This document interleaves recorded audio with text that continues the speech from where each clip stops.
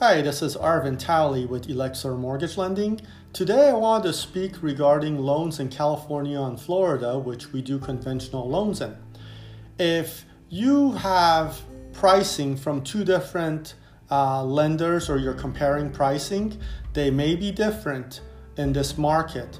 Even if we work off similar or same even for that matter rate sheets, they can be different. And here's why.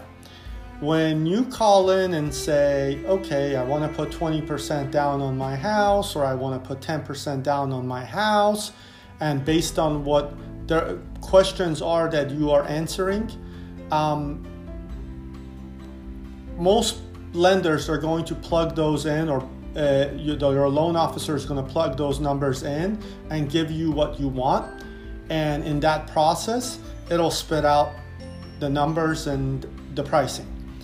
But here's where things get a little tricky.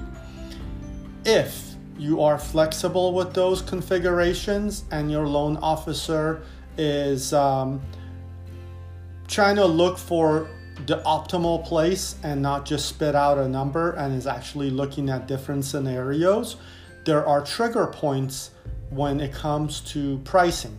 For example, if you put 20% down versus 79%, 79.99 even, there may be a price difference.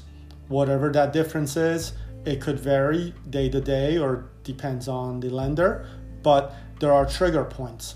Or for example, if you can afford to put a little extra down, like where 70% or 75%, not down to the round number, but right below it, like 69.99 or 74.99, where that triggers at.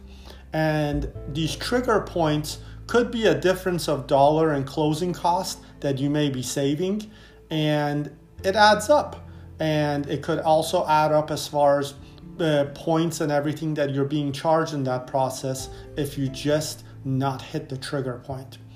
So that is something that with rates being higher and borrowers being more sensitive to rate, you can do to get ahead. If you have any questions, feel free to reach us here at Elixir Mortgage Lending. Thank you.